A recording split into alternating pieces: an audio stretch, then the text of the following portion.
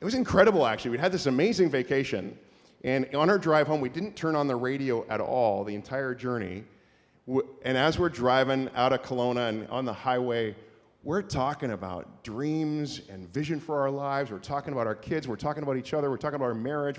It's like deep and rich and good. It was the best of conversations until we hit Chilliwack, when suddenly erupted from us the most spectacular argument, one of the best we've ever had while driving anywhere ever.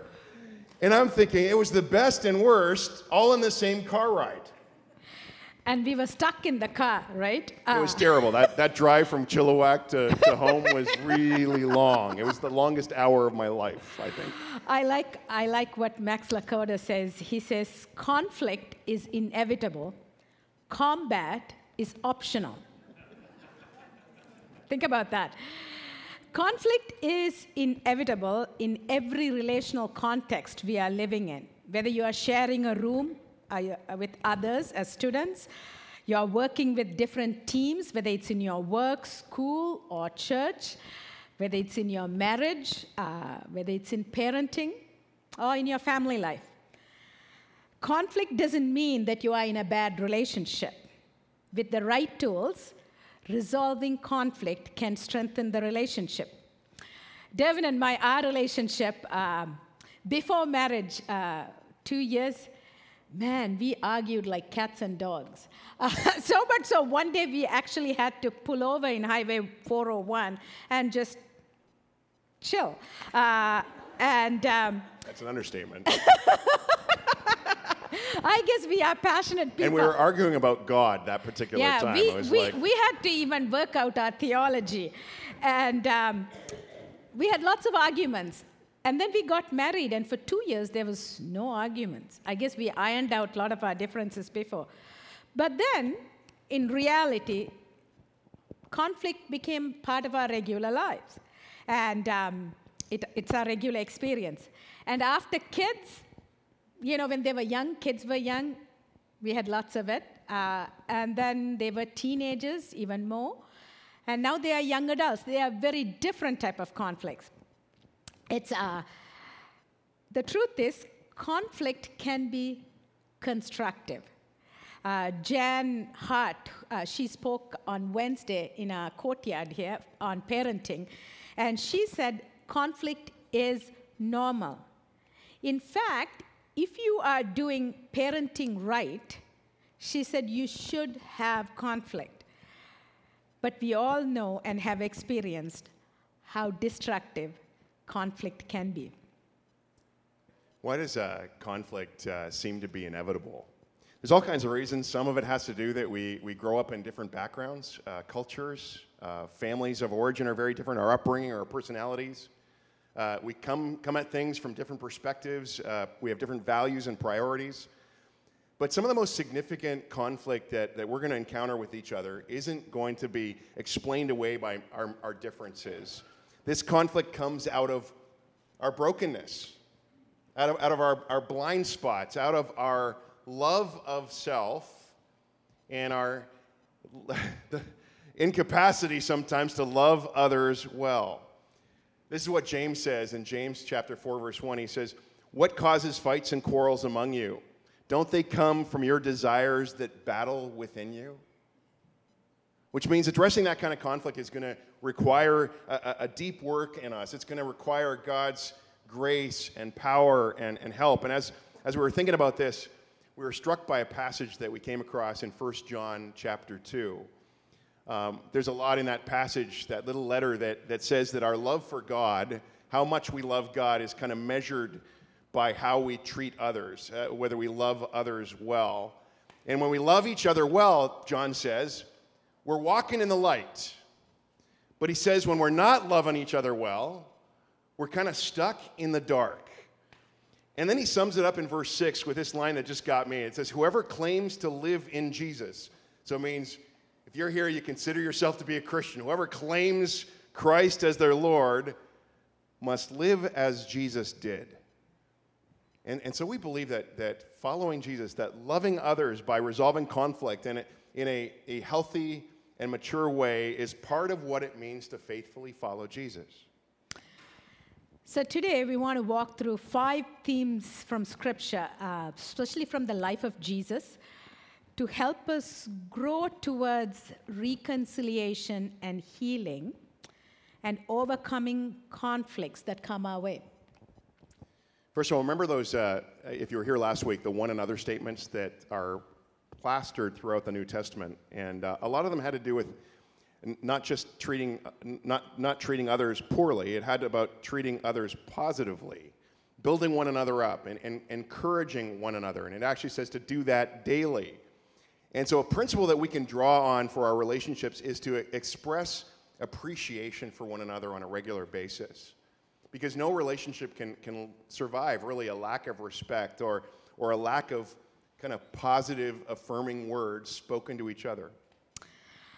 We had a big birthday for one of our friends, and a few years ago, actually.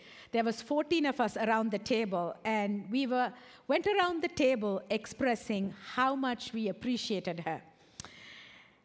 She had tears in her eyes, and I could sense she doesn't get to hear this very often. In fact, her birthday was just recently, and she referred to that particular birthday, how special it was. And she, in fact, remembered some of the words that we had said. It was like we put a big deposit in her bank account, her emotional bank account. When you have money in the bank account, you can withdraw it, right? You can make withdrawals. When you have conflict, you do make withdrawals. The key is not to be in overdraft in our relationships. For example, in our marriage, when we're in a place where we've been kind of proactively affirming and encouraging each other, you know, when we've been very intentional about saying kind words to each other, conflict somehow seems easier to work through. Conflict still comes. Even that conflict that we had, that spectacular argument, we'd had all these positive affirming words beforehand, and it was interesting how quick the recovery time was after. We were able to actually go through it very, very quickly, and there's grace for it. But when we find ourselves kind of in overdraft relationally, mostly I'm in overdraft relationally, I think, then it's more difficult to be gracious in conflict. So the first principle is simply encourage people regularly that you're close to. And you got to maybe practice this, and because we take the people we're closest to the most for granted, do we not? We almost forget that they exist and how great they are in our lives. As Mark Twain once said, he said, "I can survive for 2 months on a sincere compliment." And so I'd like to dare you to take this principle out for a spin. Think right now of somebody that you care about. And why not even today, find a way to say something kind to them. And not just compliment them on their clothes or some superficial thing. Talk about something that's rich and deep. And I want to practice this right this moment. Oh, wow. Not in our notes, not rehearsed. Angel, I just want to say I really, really appreciate your joy and your laughter.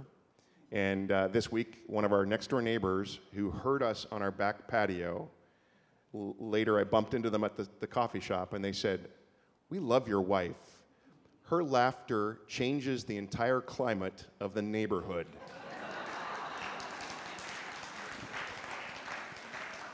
I'm glad they didn't complain. She needs to laugh a bit softer.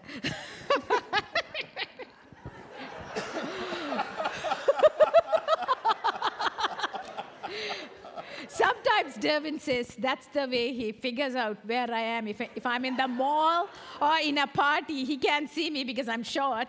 And he said he could hear me laugh. And it's literally a global positioning system.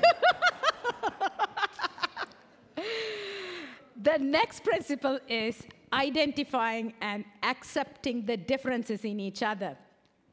When the Apostle Paul was describing how the church worked, he compared it to the body, made up of different parts, right? Eyes, ears, your little pancreas, nobody sees, but it works, and we need it. He instructs us to be careful to honor and respect each other's uniqueness. The truth is, we are so different in all sorts of ways. In our relationships, it's good to recognize the differences. Difference in how God has wired us. It could be your personality. It could be your temperament, your values, your love language, your strengths, your weaknesses, our past, our family of origins. It can be a real game changer when you know some of those things about each other. We did some of this at our leadership, our elders retreat this last January. We did this survey together. Some of you will be familiar with it, called Strength Finders. Anyone know that? Anyway, you fill out this survey, and it kind of identifies in your own life sort of your top 5 strengths, values that you hold, and perspectives that you kind of operate out of. And it was really eye-opening to do this as a team. And to see that in some ways, some of us were very similar to one another, but in other ways, some of us were very, very different. And that those differences can actually, in a team context, lead to some real clashes. In fact, it was really cool. This last, just a couple months ago, 2 of our leaders were having a very significant difference of opinion on something. And they came to the conclusion that it was because of the way they were wired. They actually were able to diffuse this conflict that they had because of what we'd learned in this Strength Finder exercise. They were able to respect each other's differences. Such a good thing. It's funny, when our boys were little, if we went to a party or if it's a church event, I would look at other kids, and there would be kids who would be sitting there in a corner coloring, painting, some of them sitting and reading. Or even in church, right? They are quiet. And then I would look at my boys, and they were wrestling, they were bouncing off the walls. They would, in fact, when they were little, they would climb that tree. And somebody would come and say, some kids are climbing that tree. Whose kids are those? I'd pretend they were not my kids. And love it when the pastor's kids are the worst kids in the church. What's that all about? But then, as a mother, I would struggle. I would say to the Lord, Lord, why didn't you give me kids like those kids? They are behaving, and they listen to their parents. And Lord, why didn't you give me kids like that? And it's funny, over a time, I felt the Lord speak to me saying, I've given you 2 leaders, Angel. You need to learn how to raise them. And I did. It was with lots of humility and asking lots of help from the Lord. And our oldest, Caleb and I clashed a lot when he was young. I think here I was trying to make him like me, right? Major sparks flying all the time because he challenged me on every corner. And then in our church, we did Myers-Briggs personality profile as a church, and he wanted to come. He was 12, and we are like, Caleb, you can't come. It's for adults. And he's like, no, I want to come. So he came. And when he came, he did the personality test and found out he's ENFP, just like Durwin. And a wonderful personality profile, by the way. Just saying.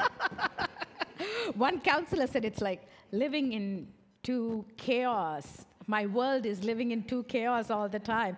And but he also gave notes on what ENFPs are like.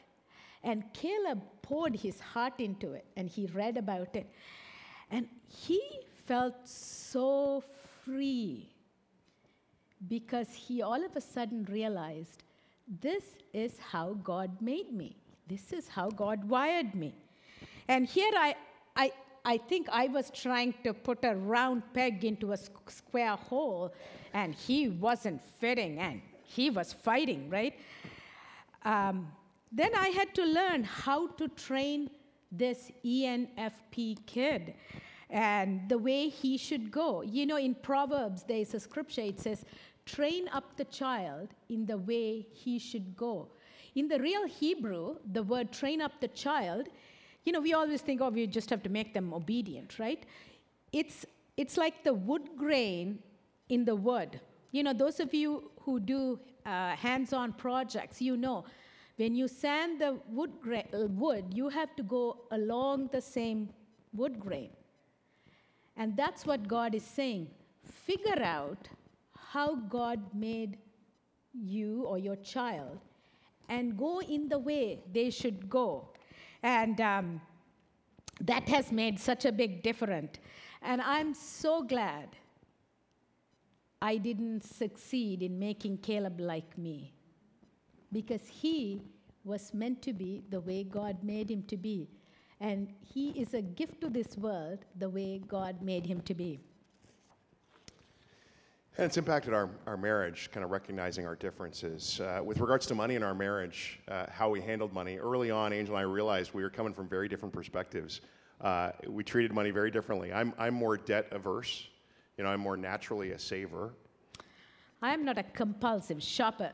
In fact, Durwin does probably 95% of the shopping in our house.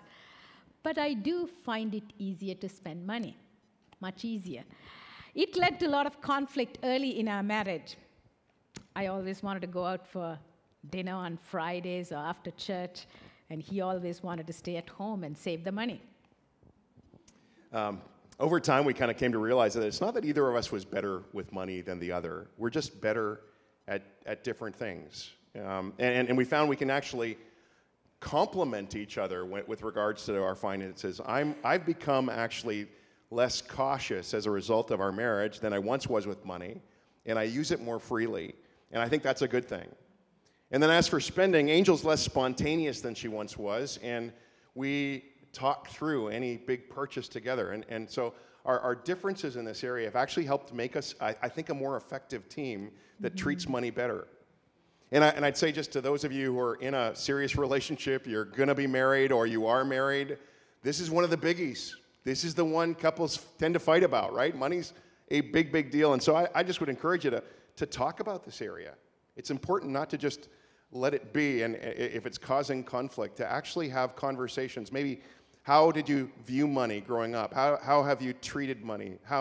What are your fears around money? How do you feel about money? And then work together, talk together about how you can work that out, and also come up with a kind of a plan around money, everything from spending to giving to all those kind of things. So, understanding and appreciating differences in relationships are huge in every area of your life. And there's lots of tools out there. One that some of them we have found useful as strength finders, like Durwin mentioned, Myers-Briggs personality profile, Enneagram. So look for these tools. They are kind of help you to grow in understanding who you are and who the other person is. Just don't say, oh, that's the way they are, and just don't shut the conversation. Figure out who the other person is, how God has wired you and wired them, and work those things through. One of the things I would really, really encourage you to do is invest in that. I know some of them require some money. Invest in them, because it's a great investment. For us, we bumped into it with Caleb. It wasn't intentional, but it has immensely helped us. For sure. Well, before we move on, we couldn't let a relationship series go by without showing you one of our all-time favorite videos. Some of you have seen this. We've shown it before. But it shows the complexity of working things through in a relationship, specifically in a marriage. So let's watch the screen. It's just, there's all this pressure, And sometimes it feels like it's right up on me. And I can just feel it, like literally feel it in my head. And it's relentless. And I don't know if it's going to stop. I mean, that's the thing that scares me the most, is that I don't know if it's ever going to stop. Yeah. Well, you do have a nail in your head. It is not about the nail. Are you sure? Because, I'll bet if we got that out of there... Stop trying to fix it. No, I'm not trying to fix it. I'm just pointing out that maybe the nail is causing... You always do this. You always try to fix things when what I really need is for you to just listen. Yeah, see, I don't think that is what you need. I think what you need is to get the nail See, you're out. not even listening now. Okay, fine. I will listen. Fine. It's just, sometimes it's like there's this achy I don't know what it is. And I'm not sleeping very well at all. And all my sweaters are snagged. I mean, all of them. That sounds really hard. It is. Thank you. Ow! Oh, come on. If you would just... Don't. Try to see things my way. Do I have to keep on talking till I can? Oh, I love that video. Man, and again, it shows just how different we are, doesn't it? So we've talked so far about building each other up, encouraging one another, especially the power of encouragement. And then we've talked about learning to identify and accept how different we are. And I think that's really huge. The next two approaches we're going to talk about we're going to raise are intricately connected to one another. They're really tied to the person of Jesus and kind of how he lived, how he loved others, and how he addressed conflict. In the Gospel of John, we're told that Jesus was the Son who came for the Father. He was full of grace and truth. He goes on to say, out of his fullness, we have all received grace in place of grace already given. He says, for the law was given through Moses, grace and truth came through Jesus Christ. And then again, we have that verse that we read earlier from John in 1 John, which read, whoever claims to live in him must live as Jesus did. This means as we seek to follow Jesus, we're going to be marked. We ought to be marked by those characteristics of grace and truth in how we relate. I love that line in John. Out of his fullness, we've all received grace upon grace. How did Christ accept you? He accepted you just the way you are. No strings, no conditions. You didn't have to get better. You didn't have to clean your act together. He accepts you just as you are. We have talked about this all through the summer, the encounters with Jesus. Jesus radically welcomed and embraced broken people. As I spoke a couple of weeks ago, as Jesus did with the leper, the Holy One attaches himself to the unholy. Paul says this. He says, accept other people the same way Jesus Christ accepted you. So grace is about accepting one another in spite of one another's flaws and brokenness. It's loving another person when they're having a grumpy day. Parents, it's loving your child even when they make a decision that you don't like. And children, it's about loving your parents even when they make a decision that you don't like, right? We're meant to give one another this gift of grace. But it's not all about grace, is it? It has to be grace and truth. I want to tell you about one character in the Bible, a dad who had a problem with speaking the truth. In the Old Testament, there's a story about David, King David. He was one of the heroes of faith. He loved God and he served God. In fact, God called him a man after his own heart. Yet, with his sons, he refused to tell the truth. He refused to speak truth into their lives. Amnon, his oldest, did this awful thing. He raped his stepsister. And Absalom, the sister's brother, was waiting for the father to speak and punish Amnon, but David does nothing. Then Absalom leads a rebellion against King David. And it's not like David didn't know what was going on, but he just refused to confront his kids about it. He didn't talk to them about it. Maybe David's idea of grace means being nice and never confronting anybody. Maybe he just wanted to avoid conflict. Some of us are like that, right? Maybe he just thought maybe if he stood on the sidelines, it'll all work itself out.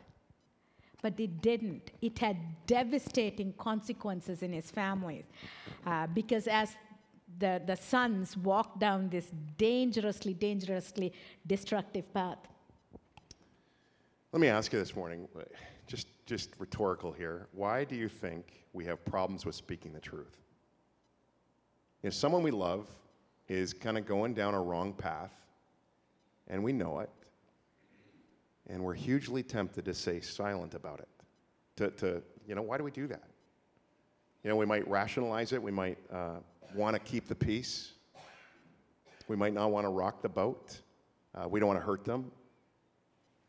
We may be hesitant with sharing the truth, but Jesus actually confronts us with this head on when he says, "You shall know the truth," and what? The truth will set you free. Truth has the power to challenge us and help us grow in ways we wouldn't otherwise. And so I think that's why it's scary. We have kind of these natural defenses against the truth, but because truth can leave you feeling exposed, it can leave you feeling vulnerable. And the reality is, in any close relationship you're going to be in, and this is maybe why some of you avoid close relationships, to be honest, if I can be that bold, is that in close relationships you can't hide. You can't keep out the truth. They leave us exposed. Your mask is gone, and people you're close to will eventually meet the very real you that you don't like if you're deeply honest. That part of you that you're ashamed of, you're afraid somebody might actually meet that person. And so what kind of flaws will they eventually come across in you? Pastor Tim Keller, he makes these suggestions. You may be a fearful person with a tendency towards anxiety. You may be a proud person with a tendency to be opinionated and selfish. You may be an inflexible person with a tendency to be demanding and sulky if you don't get your way. You may be an abrasive or harsh person who people tend to respect more than they love. You may be an undisciplined person with a tendency to be unreliable and disorganized. You may be a perfectionist with a tendency to be judgmental and critical of others. And also, if you're honest, pretty hard on yourself as well. You may be an impatient, irritable person with a tendency to hold grudges or to lose your temper too often. Or you may be a highly independent person who does not like to be responsible for the needs of others. You may be a person who wants to be liked far too much. So you tend to shade the truth and you work very hard to please everyone. Whatever the flaws we may hold, other people see these in us, right? They really do. The people you work with, they see them. The people we do life together in church together, we see them in each other. And some a roommate, a friend might have actually confronted you with your flaws. But let's face it, it's kind of easy to just brush aside those opinions or write off those people. As Winston Churchill famously said, he says, "Men occasionally stumble on the truth, but most of them pick themselves up and hurry off as if nothing had happened." And so being in a truth-telling close relationship is this massively humbling experience. You find out things about yourself that you'd rather not know. And so with all that, it's challenging, but I'd also say this, it's the path to freedom. Counselors say that the only flaws that can enslave you are the ones you are blind to. If you are in denial about some feature of your character, that feature will control you. But the good news is close relationships, they blow the lid off. It shines a light on who you are inside, and now there is hope. Finally, you can deal with the real you. I just wonder, have you given your family or a very close friend or a significant other in your life permission to talk to you about what is wrong with you? I know, ding, ding, ding, alarm bells are going off, and you're going to go, oh, no, that's too. But pray about it. Have you given permission to someone to speak about what's wrong with you? I know from personal experience that truth about ourselves is hard to hear, but it's a tremendous gift to us. I've told some of you this before, but over the years, Angel and I have had repeated conversations about my tendency towards sarcasm, towards sarcastic comments. I actually feel like sarcasm sometimes flows like it's my mother tongue. Like it's the first things I said when I came out of my mama's womb was something sarcastic. But in a family, especially in a marriage relationship and in a family context, I think in any context, sarcasm can be so hurtful and harmful, right? And Angel's been really open and honest with me about the hurt that it's caused her. I got to tell you, at first, I did not like hearing it. And I actually defended myself against it. I defended that sarcasm was actually a bit of a virtue for many years, I think. But she didn't back down, and she kept sharing it, and it actually got to the place where it led me to be open that maybe this is an issue in my life, and I need to address it. And I've begun to change. In a healthy way, she hasn't let me get away with it. And because the thing is named, it's out in the open, it's acknowledged, there's kind of accountability about it right now, and I find that it has less power in my life. And here's the thing, in that area and in others, like for example, as I've shared before, my selfishness, my anger, and my overwork, I think she could have just clammed up. She could have just, withdrawn. And I know she's been tempted to kind of give up on me or just walk away at times. But the loving thing to do is to confront me. And the result is that in those areas, over time, I've been growing and changing. The power of truth does its work if we'll let it.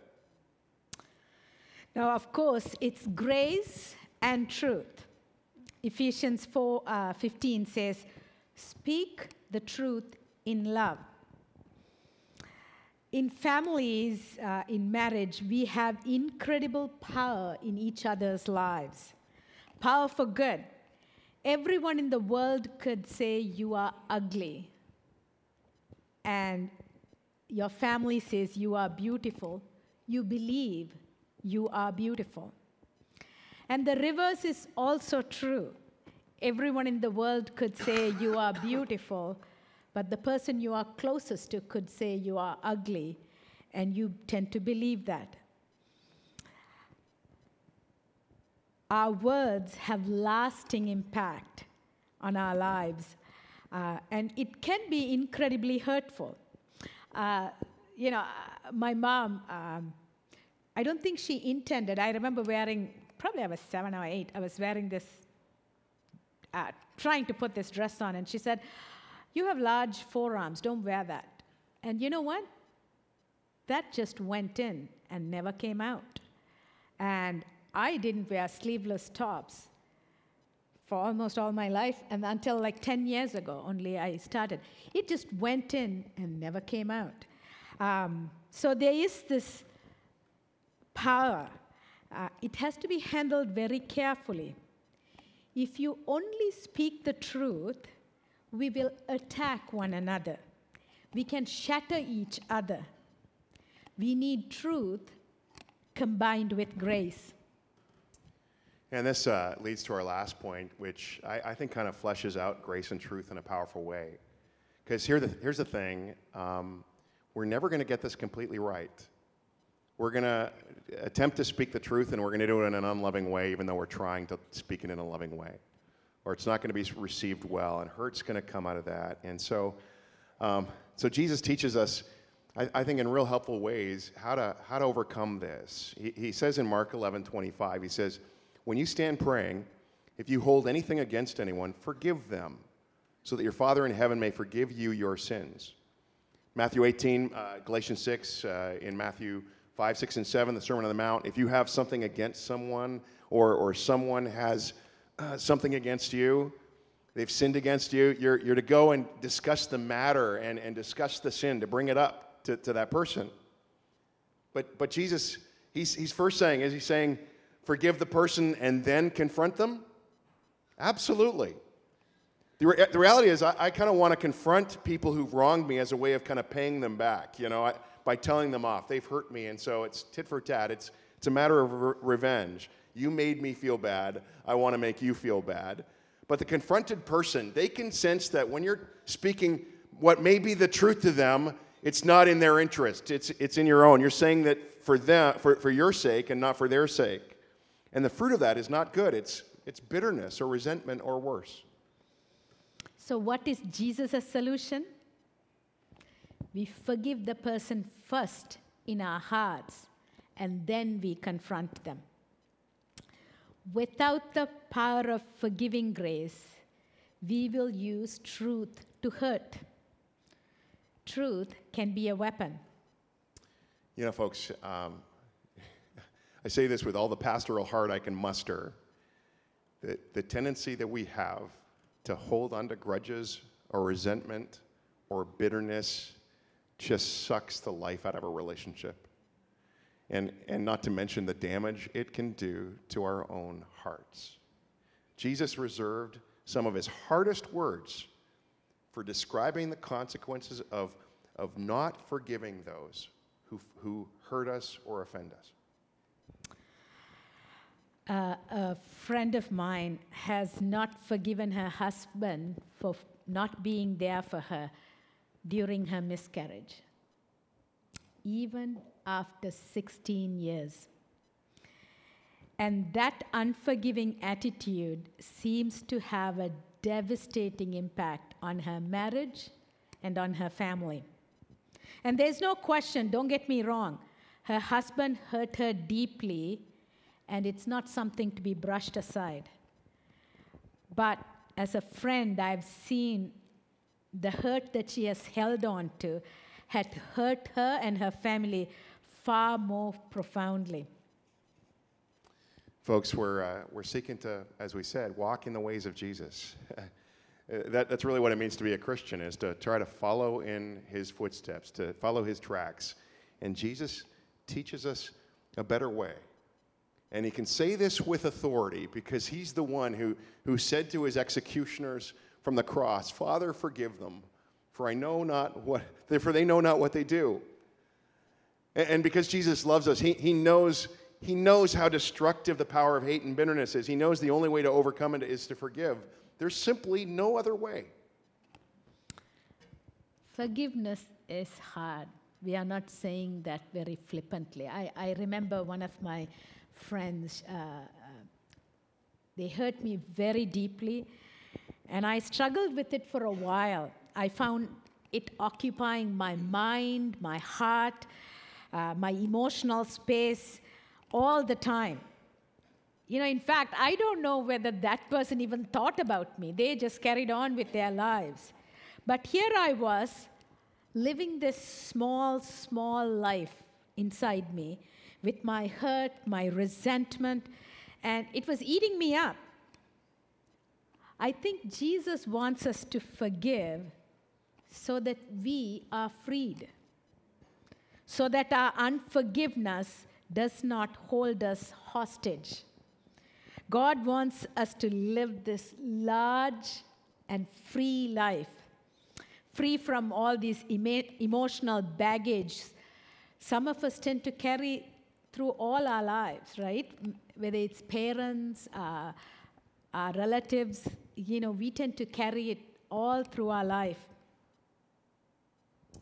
Henry Nouwen said this quite a while ago, something I think that's incredibly relevant to our day, to followers of Jesus in our day. He said, "In a world so torn apart by rivalry, anger, and hatred, we have the privileged vocation to be living signs of love that can bridge all divisions and heal all wounds." I like that image. Living signs of love.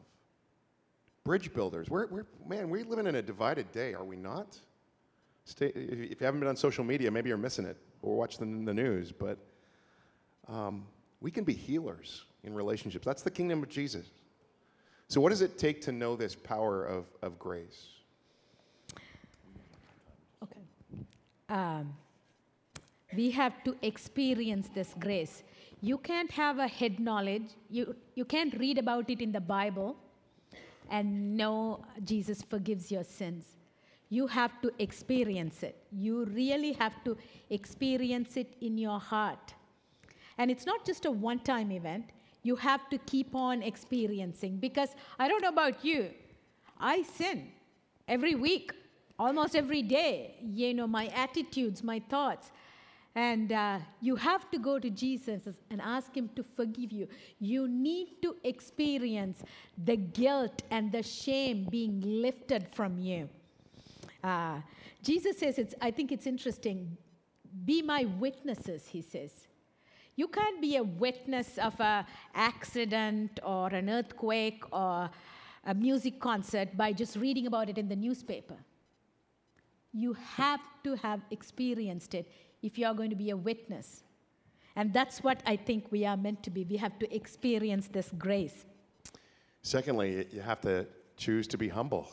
You have to choose humility. If you have trouble forgiving someone, it's at least partly because deep in your heart, you're saying, I'd never do something like that.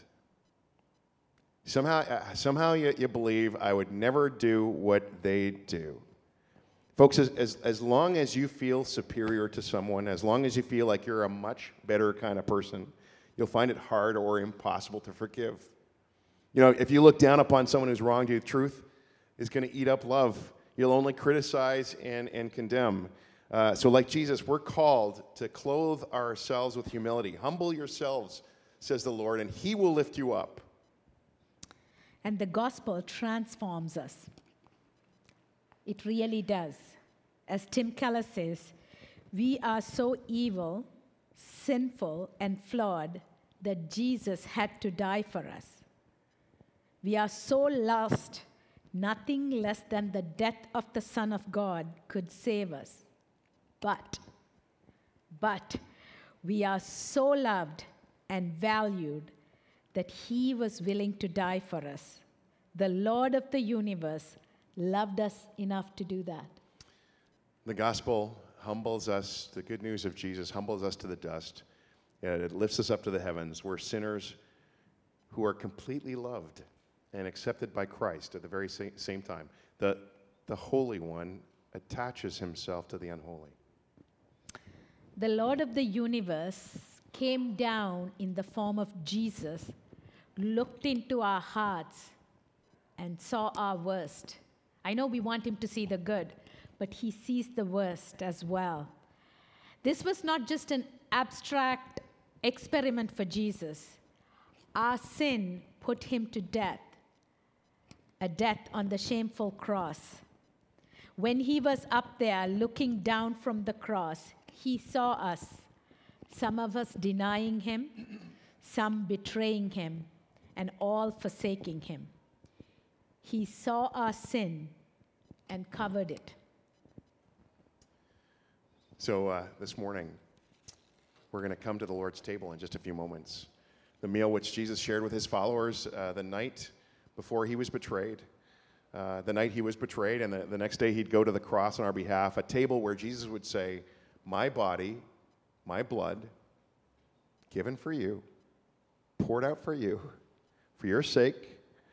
It's a table that reminds us of the lavish, unfathomable love and mercy of God. Before we come to the table, Angel and I both sense this, that we're going to give you an opportunity to consider. Is there someone in your life right now who you hold a debt against? If you were to examine your heart, you say maybe there's kind of a bitter root there, or a resentment. Is there somebody who's hurt you or offended you? Someone towards whom you hold a grudge? And maybe this is easy. Maybe you've known for some time, or maybe you need the Holy Spirit to put his finger on it for you. But this morning, as we consider this table, how Jesus paid such a way so we might experience the forgiveness of God, this is such a wonderful opportunity for us to actually offer that gift of forgiveness to others. And so I'm going to invite you, we're going to have a time of prayer. So I'm going to encourage you to, if you bow your heads and close your eyes, this, I think, would be a good opportunity for if God's been putting his finger on a particular relationship that has been unwell, or there's been a hurt that you've held on to. You don't have to actually walk out with that this morning. You don't have to carry that unforgiveness out of this room today. You can actually forgive them right now with God's strength and His power. So just want to give you some quiet to consider that.